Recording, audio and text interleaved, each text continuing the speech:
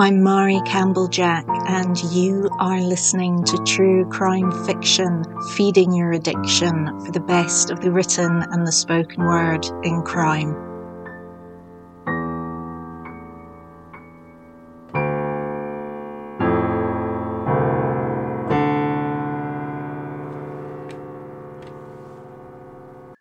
Dr. Sue Black's first book, All That Remains, which detailed her career as a forensic anthropologist, was a tour de force. Not only did we get to hear about cases she had worked on, ranging from dismembered bodies to identifying the dead in mass graves, but she also opened up about death.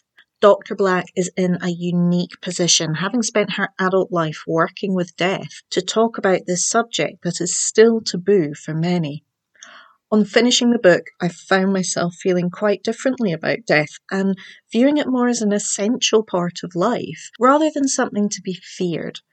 In her second book, Written in Bone, it's constructed in a similar vein with remembrances of a variety of criminal cases she's worked on, hooked around the central conceit of touring around the skeleton. Before we move on to the details, it is important to ask a question. Is this really true crime?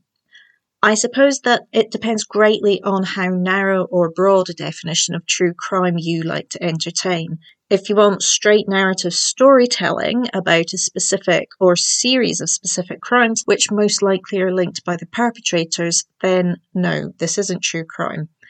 I'm never a fan of being too prescriptive about the boundaries of genre, mainly because some of the most interesting books are exactly those that play with those boundaries and leave them malleable. So I take a wide view of what can be true crime and what is not. For me, Black's work, part memoir, part instruction book, and part true crime, and its inability to be easily pigeonholed, to slip so elegantly between man-made terms which mainly serve marketing purposes, is just one more thing to highly recommend it.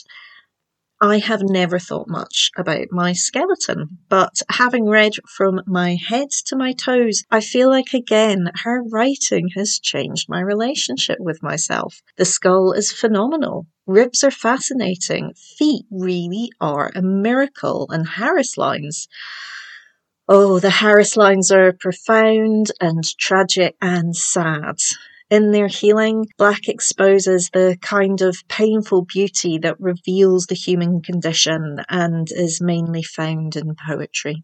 It is a sign that Black is a talented writer, not just a scientist, that she can translate these parts of ourselves that literally nobody ever wants to see into not just compelling reading, but an educational tool that reframes our internal world. She opens up her thoughts and experiences for us to inspect, and we find in her gentle humanity, quiet acceptance, and a kindness and respect for the dead that brooks no fear and tells only truth.